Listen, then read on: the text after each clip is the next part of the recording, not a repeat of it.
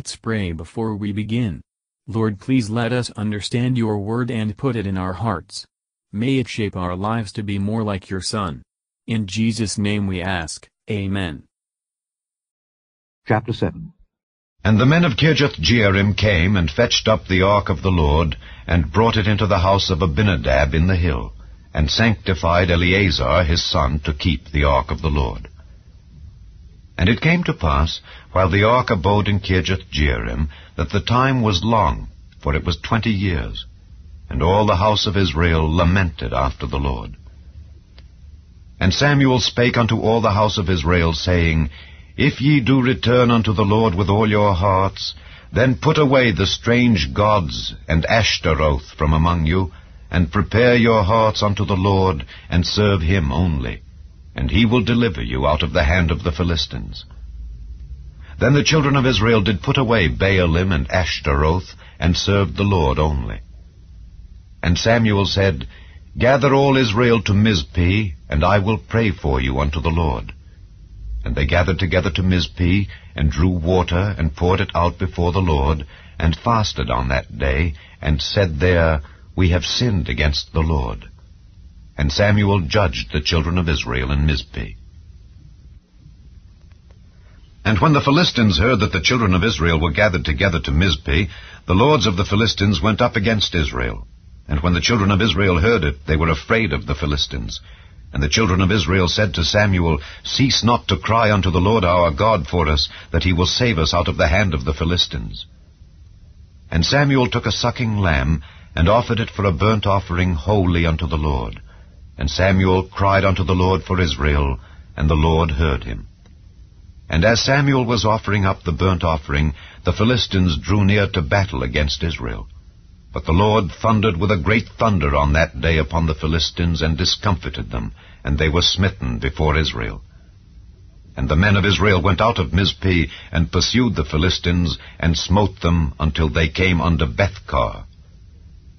Then Samuel took a stone, and set it between Mizpeh and Shen, and called the name of it Ebenezer, saying, Hitherto hath the Lord helped us.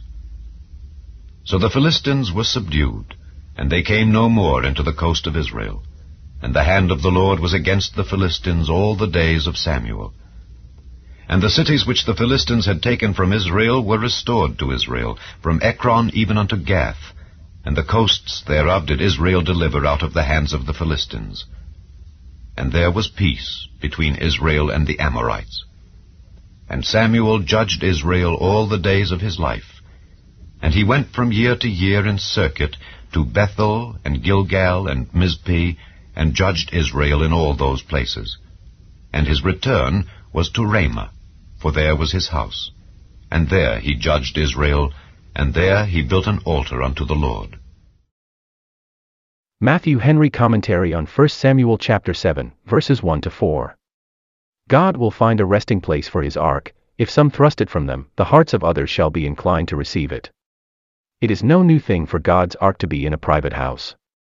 Christ and his apostles preached from house to house, when they could not have public places.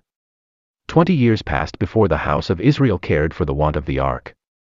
During this time the prophet Samuel labored to revive true religion. The few words used are very expressive, and this was one of the most effectual revivals of religion which ever took place in Israel. Verses 5 to 6. Israel drew water and poured it out before the Lord, signifying their humiliation and sorrow for sin. They pour out their hearts in repentance before the Lord. They were free and full in their confession, and fixed in their resolution to cast away from them all their wrongdoings. They made a public confession, We have sinned against the Lord, thus giving glory to God, and taking shame to themselves. And if we thus confess our sins, we shall find our God faithful and just to forgive us our sins. Verses 7 to 12. The Philistines invaded Israel. When sinners begin to repent and reform, they must expect that Satan will muster all his force against them, and set his instruments at work to the utmost, to oppose and discourage them. The Israelites earnestly begged Samuel to pray for them. Oh, what a comfort it is to all believers, that our great intercessor above never ceases, is never silent. For he always appears in the presence of God for us. Samuel's sacrifice, without his prayer, had been an empty shadow. God gave a gracious answer. And Samuel erected a memorial of this victory, to the glory of God, and to encourage Israel. Through successive generations, the Church of God has had cause to set up Ebenezers for renewed deliverances. Neither outward persecutions nor inward corruptions have prevailed against her, because, hitherto the Lord hath helped her, and he will help, even to the end of the world. Verses 13 to 17. In this great revival of true religion, the ark was neither removed to Shiloh, nor placed with the tabernacle anywhere else. This disregard to the Levitical institutions showed that their typical meaning formed their chief use, and when that was overlooked, they became a lifeless service, not to be compared with repentance, faith, and the love of God and man. Thank you for listening, and if you liked this, please subscribe and consider liking my Facebook page and joining my group Jesus Answers Prayer.